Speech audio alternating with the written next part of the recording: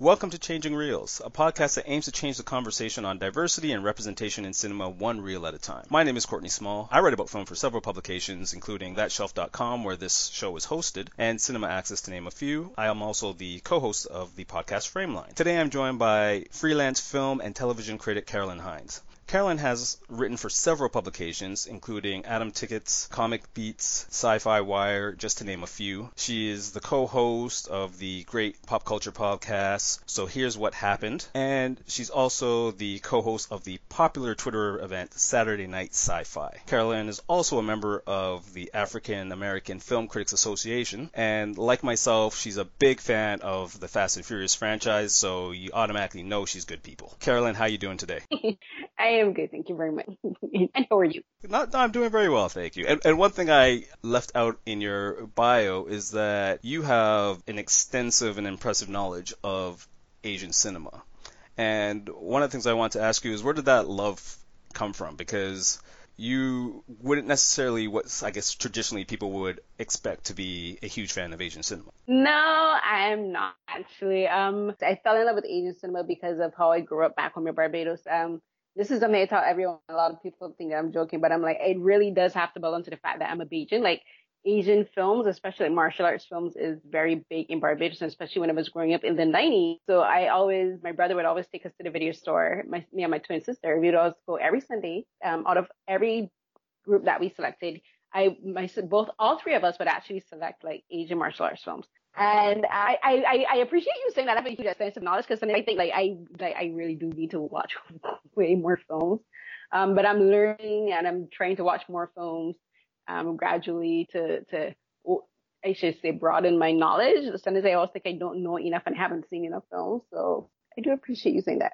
No, I mean, when it comes to cinema, especially when you're doing film criticism stuff, there's always stuff that you need to see. But, just in the conversations that I've had with you, I've always been impressed with just the breadth of knowledge that you have. And it's interesting because I know my family's background is from Barbados as well. So I have cousins that go to like the anime convention every year. And there's a lot of stuff that goes on culturally in Barbados that people don't really associate. Right?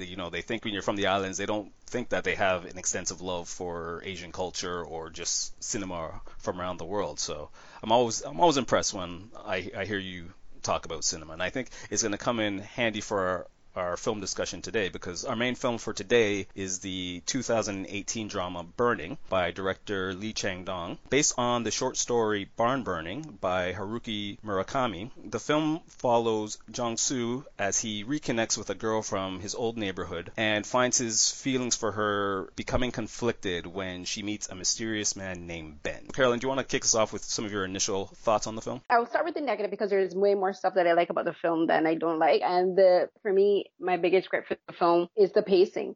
And for me, it's very slow in some parts, and there are moments where I lose track with the film and my attention wavers, because the film is not counting credits. It's about 2 hours and 15 minutes. But even though that's standard now for a lot of films, I think the pacing, because it does feel slow, makes it feel longer than that. And I remember being in the cinema of Active and wondering, this film 3 hours long? I swore the film was like 3 hours long when I came out of the cinema, but it wasn't. And I remember this because Burning was the very last film that I saw at TIFF. And I enjoyed it immensely, but my major regret with the film is the pacing. And the thing is long run times is standard for Lee Chang-dong films. Like his films generally run 2+ hours, and this is even films back in the early 2000s, and like when he made films in like the early 2000s, 2002, 2003, and like the late 90s. And that would have been rare for films back then. Most films back in that time would have been like generally an hour and a half to an hour and 45 minutes. But the pacing, it does for me drag a little bit, but it works with the film because to me it matches up with the way the characters are portrayed. In the fact at the beginning of the film, it's kind of awkward. And that has a lot to do with how Yoo Ah-in plays his character, Jong-soo. Jong-soo's a very awkward character in the fact he seems very self-conscious, and you can tell that he's not comfortable in certain spaces when he's around certain people, especially people with money. And you get a sense that he's someone trying to find his way as a writer, but also as a character. And then the tension does pick up later when you get introduced to Ben, played by Steven Yeun. And it does work. I kind of like how the pacing suits the characters, but again, for me, it does drag, and that But I do like how the different characters are very distinct. And my favorite character in the film is Amy, and she's played by Jung Jong So. And to me, she does a lot with the little bit that she gets. This is my other second regret with the film. I wish she had been given more to do in the film, because the thing with the film is it's about how her character, how Amy interacts with these two men and like what purpose she serves in their lives. But it feels like she doesn't serve much of a purpose in her own life. She's this character who's kind of transient in the fact she's here and then she's not. But I gotta give kudos to Jung Jung So, because she does so much with the little time that she has. And to me, she was one of my favorite performances in 2018. It was her and Yalitza Aparicio in Roma, and they gave two of the best performances. And I wish Jung Jung So had been given a lot more accolades and recognition for her work, because this was her first film. She was like a brand new actress, and she does, to me, she held her own in scenes with people like Steven Yeun and Yuan Yin, and like Yuan Yin is like big in South Korean cinema, and like he's in one of my favorite Korean dramas called Secret Love Affair, and he's a very intense actor, and that's why for some people, if you're not familiar with his work, you'll think that like she's not playing this character right, but I'm like, if you've seen his other work, you know that what he's doing is acting, and how he portrays this character is very awkward, and like that's not him at all. And so for her to be able to like hold the scene, like keep all of my attention on her in her scene, to me that says a lot for her. So I can't wait to see what she does. And I think she finished another film that filmed last year, but I don't think it's been released as yet. Their favorite part of the film is Steven Yeun. Like, he's amazing as Ben. Like, he's super intense. I don't trust his ass. He's very serious. And I guess we'll get into that more. But yeah, I love the film. It's not perfect. There are some things I wish were done better. Well, I will say that the first time I saw it was actually at TIFF. I always say that film festivals are the best place and probably the worst place to see films, because you get to see stuff from all over the world. It's a great experience, but then you cram so much in. So by the time I saw Burning, I had seen so many films, and the pacing did drag, so it did feel long. Rewatching it again, though, I think maybe just because I knew what was happening and what to expect, the pacing didn't bother me the second time at all. I guess I was more in awe of how this story was constructed, because as you've mentioned, it takes a turn at a particular point, especially when Ben introduces, and the film that you think you're getting at the beginning is not what you get by the time you get to the end. Yes, you could cut a few scenes, but it still worked for me. I want to jump into Hae-mi first, because I found her a really intriguing character, and on second viewing, her importance to the film and the world became even more apparent, because the first time I thought she was a little flighty. Right, but then I realized, well, that's because I'm seeing her through how Ben sees her. And her almost not being there for parts of it was how kind of Jung Soo sees her. So watching it this time, I was a little more aware of her character, and also the commentary that this film has about how women in modern society are treated. Yep. Overall, because there's this great scene where Jung-soo is asking around for Hae-mi. He hasn't seen her in a while, and he comes across one of her former co-workers. I guess they are, I don't even know what the term is. They're the type of people that work at stores to try and draw you in. They're called promotional girls in the Caribbean too, like where you have the girls outside of stores and they're like trying to get people to come into the stores. Yeah, the way how they do it in particular, where you have the girls dancing outside with microphones, and like they do choreographed dances and everything to get people to come into stores. Like in North America, you get people with like the turning signs doing acrobats, or whatever. The flyers. Yeah, but they're called promotional girls, and like her friend does say when she tells him, "This is no country for women." Yes, that's my favorite line. Yeah, and that encapsulates the whole film when you really look into what the film is actually about, and a lot of the metaphors, especially the burning greenhouses, because it seems to get glossed over. But then when you look at it, you realize, you know what, it's true. And like, as a woman, I'm like, yep, like it's like you damned if you do, damned if you don't. And she was talking about how men expect women to wear makeup, and they cuss them up for and they cuss us up for not for wearing makeup, and then when we don't, they cuss us up for not wearing makeup. And all she's like, there's nothing that we can do. The funny thing with that scene is we don't see the build up to how they even got in that conversation. It just kind of cuts to that scene, and you assume that he's asked for her. I mean, she's been seen, and the coworker just kind of goes off on a tangent, like, well, you know, she needs to work because she needs money for makeup because we have to look good. And as you said, you know, if we aren't wearing makeup, we get called out out for it. If we do, we get called out for it. If we are all covered up, then we get called out for it. And if we're too revealing, we get called out for it. And it's also a moment of subtle shame for Jong-soo, because the last time he sees Amy, he calls her out for being topless, because there's this great scene where Jaime and Ben they're smoking a joint. She gets a little giggly, starts doing this interpretive dance, which has a cultural symbolism and also economic symbolism, because this film has a lot of layers, and she takes off her top. Even though he's in love with her, he doesn't know how to express emotions and basically shames her for disrobing in front of men. In that scene where he's talking to the promotional girl, you kind of almost see like a subtle gut punch where he realizes, yeah, I'm part of the problem. But also, Ben is part of the problem, because Ben is amused by Amy, but he doesn't really care for her. So there's a sadness that goes on within her character when she talks a lot about fear of dying alone and isolation. There's a story about her being in a well, which may or may not have happened. The stuff with the cat may or not be there. There's a whole lot of things of her existence isn't really fully formed because no one truly sees who she is. Her lack of presence in the film is supposed to be a metaphor of how society treats women. They want us to be there, but then they still don't. Like, there's nothing that we can do that can please them. And like, for her, she served as this metaphor for these two men. For Jong-soo, it's all about sex for him, and like, he only sees her as a sexual object. Like, the only thoughts that he has of her revolves around their one sexual encounter. And then for Ben, she's a plaything. She's just there for his amusement. I liken her to a court jester, and the way she performs for him, and even for Jung-soo, because in the first scene with him is that she does pantomime, and she talks about, I have a Mandarin because I imagine that I have this Mandarin, and it's not there, but she's pantomiming having it. And even then, she's performing for him, but what she's saying is so very deep. For her, as I said, she's kind of transient. In fact, she just moves in and out of the story, and then there comes a point where you do miss her. And that's the whole premise of the film. Like, women go missing in society all the time.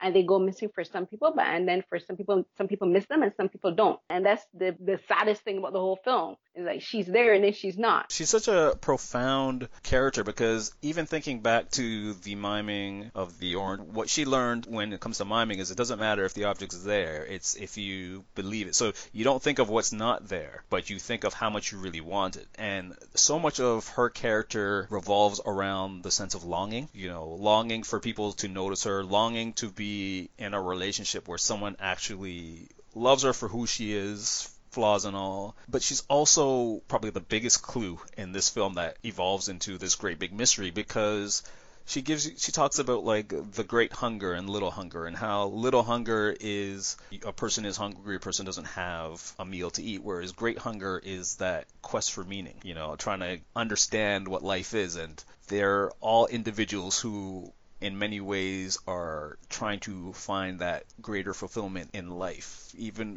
when she does her dance, she's performing for people, but she's taking it seriously, because she understands how, when she went to Africa and witnessed this dance, she understands the true cultural significance to it, the quest for enlightenment, where everyone around her doesn't see that. It's funny, it's not until she goes missing that she really kind of hits you, and which makes the line that Ben says when they're all just hanging out smoking a joint, and he tells Jong-soo that, sometimes when you get too close to something, you don't really see it for what it is, or you don't really appreciate it. And in many ways, I felt like he was telling us, the audience, that as well. And then when she disappears, you actually start to feel something. Like, we learn more about her and her life after she's gone, because we get glimpses of it, but then we actually get to see, I guess, her mother and her sister, that they own a shop, and we learn that she has a lot of credit card debt going on, but yet she would still decide to go on a trip to Africa. There's so many layers that we learn about her and that Jong-soo learns about her only after she's gone. There's that aspect, but then it also exposes the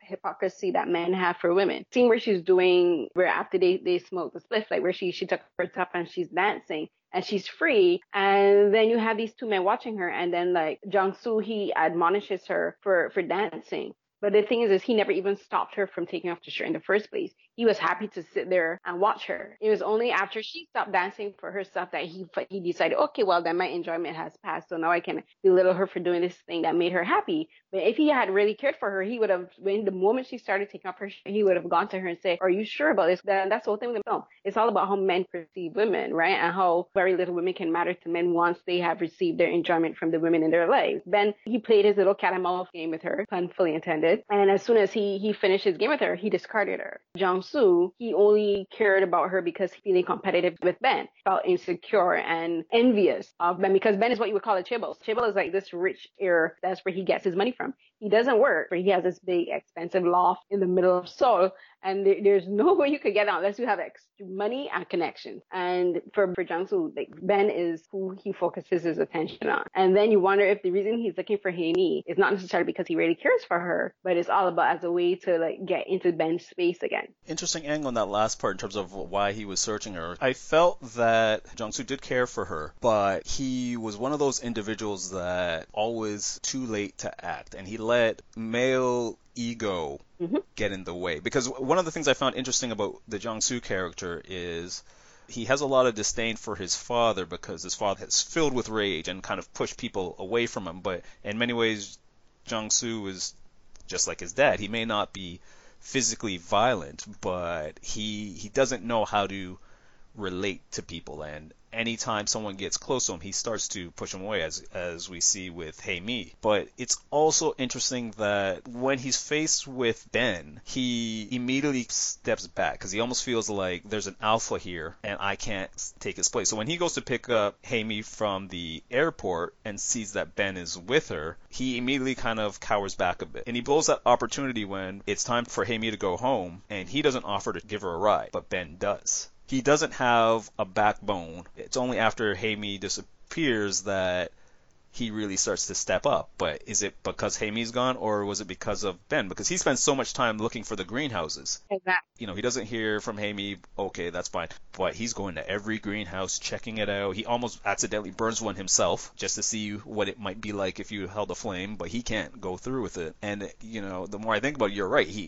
A lot of his world, once Ben comes in, it revolves around Ben more than it does Hae-mi. Yeah, because he's intimidated by Ben, and it's all about his ego. It's about men's ego, and I think he's fascinated by the confidence that Ben has. And then don't forget, the only reason that he even suspected that something may have happened to Hae-mi is because when he was in the washroom, he went snooping in the cupboard and he saw the drawer with the jewelry. And if he had never done that, would it have ever occurred to him to look for Hae-mi? I don't think so. The jewelry is an interesting tell early on. So my initial thought was, that's a little odd. And then I was thinking, well, maybe Ben is into jewelry, like could be into like cross-dressing, what have you. But it doesn't get touched on until much later on when after she goes missing. And then you start to think back and you're like, wait a minute, something's not quite right. And I think with Ben, as you said, he's a man of mystery. You don't know exactly how he got his wealth. They refer to him as the Great Gatsby, which is interesting because there's a lot of reference to American literature, and Gatsby is the wealthy individual, but no one knows where he gets his wealth, and he seems to be happy, but maybe he's not exactly what he seems. But then there's also a lot of reference to William Faulkner, and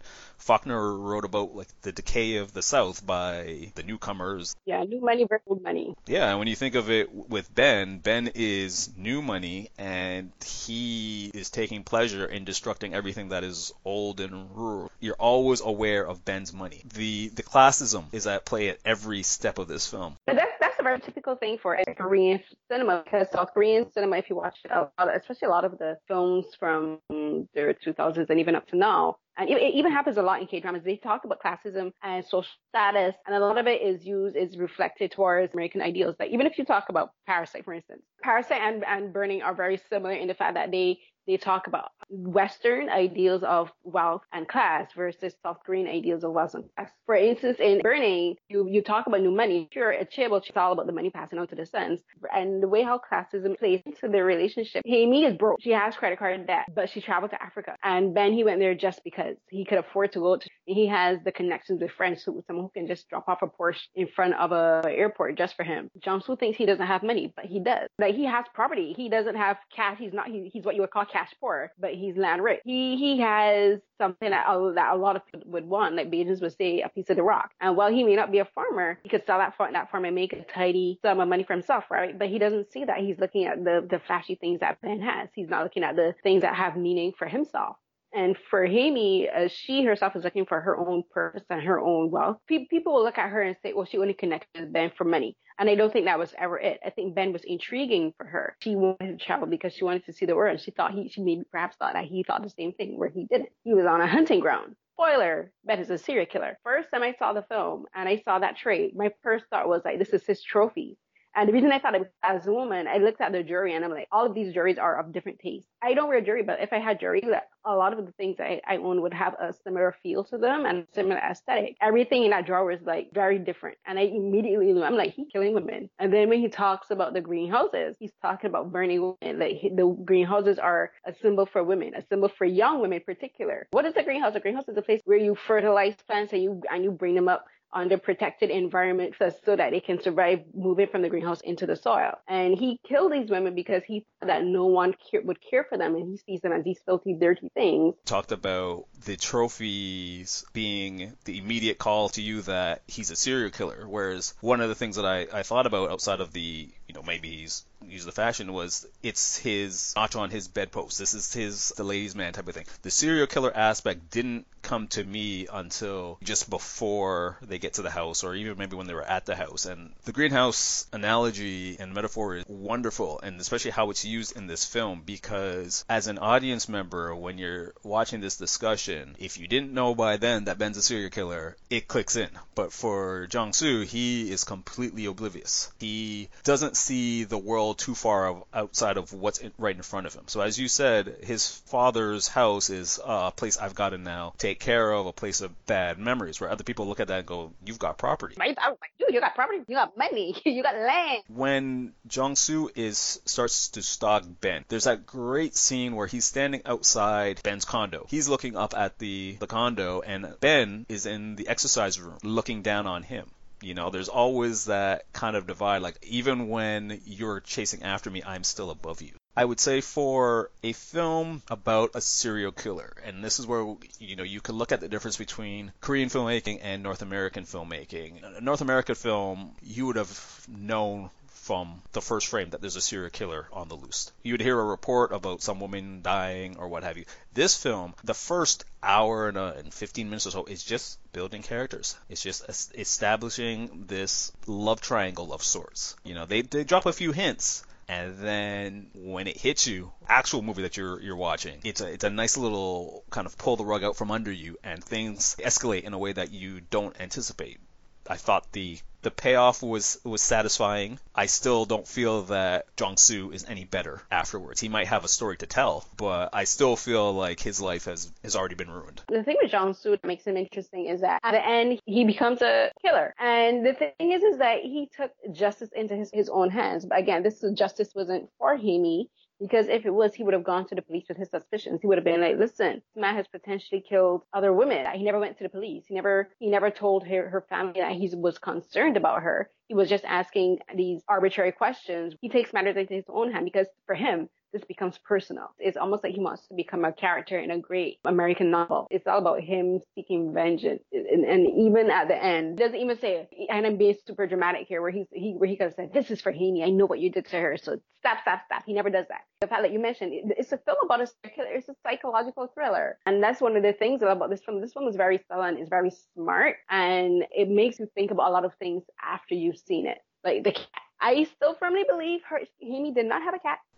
I know. And no, the reason I say this is because the cat never comes off her or for Jung. The cat becomes its own little metaphor, right? And has no reason to steal the cat. He has Hamey's watch. He doesn't need another trophy. He's a sociopath. He doesn't care about a living thing. He wouldn't take her cat in for what reason? It would be a burden to him, right? But I just think that was just a brilliant piece of storytelling where it makes the viewer question themselves and their doubt in him, because then it's like, see how you judge Hamey? See, there really was a cat. But I'm like, see, you, Lee Chan-dong, you're playing with me because I know there was no cat. Yeah, and as you said, there's a lot of moments in this film where you think, well, did that happen or didn't that happen? I personally feel like there was a cat. The reason I think so. Is it doesn't come out for Hey Me, but part of that's because every time we see her, the few times we see her in her place, it's with Jung-soo. Any other time we get a shot of her apartment, it's only Jung-soo alone, and the cat clearly doesn't know Jung-soo. I was willing at the end to believe that a cat does exist, and I think part of the reason he took the cat was that there's a moment when Ben has his new girl. He talks about how Haimi told him in one of their last conversations that the only person she really trusted was Jung-soo. And Ben felt jealous by that because even though she's a plaything to Ben, his ego is still, I must be the center of everyone's world. I think he was a little off his game because he even said that, I found this cat and it was actually kind of cute, so I decided to keep it, which led me to believe that he normally doesn't take living trophies. Also, with the whole male ego that's rampant in this film, Ben talks about, he's amazed at people who can cry and show emotion. To him, life is a big game, but then there's this real kind of visceral aspect to him where he feels most alive when he kills, but he only gets to do it every 2 months or so. Like, I can quench that hunger for about a 2-month period. Then I get bored and I must feast again. Well, yeah, but the whole Crane thing is he's a sociopath, right? And sociopaths, they lack empathy, they lack emotion. And they see people that have emotions and who are comfortable expressing these emotions as anomalies. For him, when he sees them talking about emotions and Haimi so openly expressing her emotions, he's fascinated by this. And he's fascinated by seeing her do this with someone else, and they're talking about their emotions. This is one of the reasons I love Steven Yeun's performance. He gets this smirk on his face. So fascinate me, but you also disgust me. And this happens again in the dinner party at his house with the new girl. This is where I'm like, Steven Yeun deserved an Oscar nomination for this scene alone, because he gets this where he was like, I can see him killing all of these people, walking out the door like nothing happened. He saw it as a way to mess with Jung-soo. So that's where the psychological part comes in, because he's playing a game. He's literally playing a cat and mouse game with Jung-soo, and he's messing with him. And when he got bored, he easily walked away. Yeah, and I think he saw Jung-soo as a new challenge that he can overcome. And I agree with you. Steven Yeun is wonderful in this film. He deserved an Oscar nomination for supporting actor. He deserved nominations in every awards group for this role, because I don't think people give him enough credit for just how versatile an actor he is, but he is so good. Did you see Minari? Because Minari showed at Sundance. His performance in Minari is so good. I'm like, I can't wait to see what Steven Yeun does. And he's such a good actor. People don't give enough credit for the work he did in The Walking Dead. He was phenomenal in The Walking Dead. Like, he made millions care about Glenn Reed to the point that when he was killed off, we were devastated. And it's not because you love the character, but you miss his performance of this character. And as you said, he's very versatile, because coming from The Walking Dead, and even like with that small part he had in Okja, all these characters are very different. And to me, playing someone like Ben, who is very cold one moment, but can give off a very intense aura the next, that's to me tremendous acting. And even in those moments where he's giving that killer look, you could still see why people would still want to be around him. He's got that effortless charm, and one of my favorite moments, and I guess it's the tell of Ben, when he's watching Hae do her dance, and when he's listening to the new girl talk about the difference between Koreans and American and Chinese individuals, he does this kind of yawn because he's bored. He's at the point now where he's like, I am ready to dispose of you. But when he sees Jung-soo looking at him, he does a kind of charming smile, like, hey man, how's it going? You get so much in that little moment. And there's a lot of scenes like that when they're smoking the joint and he's basically walking Jung-soo through how he kills people. Hae-mi has no family, of no friends. Like, he's giving the entire playbook of how he finds and kills these women, but he's doing it in such a charming way that Jung-soo is completely clueless. And even though we now know what's going on, you still are fascinated by it. You're still like, man, you are evil, but I kind of want to see where this goes. And that's the thing that I think that Lee Chan-dong and his co-writer, Oh Jung-mi, who co-wrote the screenplay, they use that to show how society cares about women, because we're so distracted by his smile, charming, and the way he's telling this story has you in rapture. But he's a monster, but you don't care. It's almost like you on Netflix. This man is a psycho. And then there are people on Twitter talking about, oh my God, he's so good looking. And it's the same thing. He said the police don't care. Their families don't care. The country, he doesn't care. He said Korea is a great place for this because the government doesn't care. after that comes the scene with the friend where she's like, there's no country for women. Playing not only Korea, she mean every country in the world is no country for women because society in general doesn't care about women that go missing. The police don't care. The government doesn't care. Politicians don't care. But again, the audience technically also doesn't care because of who's telling the story. They kind of use this one scene to give you like a whole lesson on feminism and class and politics and patriarchy and prejudice all in this one little conversation. And that's one of the reasons I love the film. It's not perfect as I said, but like if I could take one moment of the film, it would be that scene. Carolyn, thank you for coming on the show. Where can listeners find you? Listeners can find me on my podcast, So Here's What Happened, and you can find that on the ButWhyThePodcast.com. I'm writing on Adam's Tickets and Whole 12, and on Saturday nights at 10 p.m. Eastern, I co-host the Saturday Night Sci-Fi Live Tweet. Yeah, I'm also on Twitter, so I love talking about film and TV and random things. Listeners, you can reach me at SmallMind on Twitter or at Changing Reels AC on Twitter. And thank you for listening. Remember, you can change the conversation on diversity and representation in cinema one reel at a time.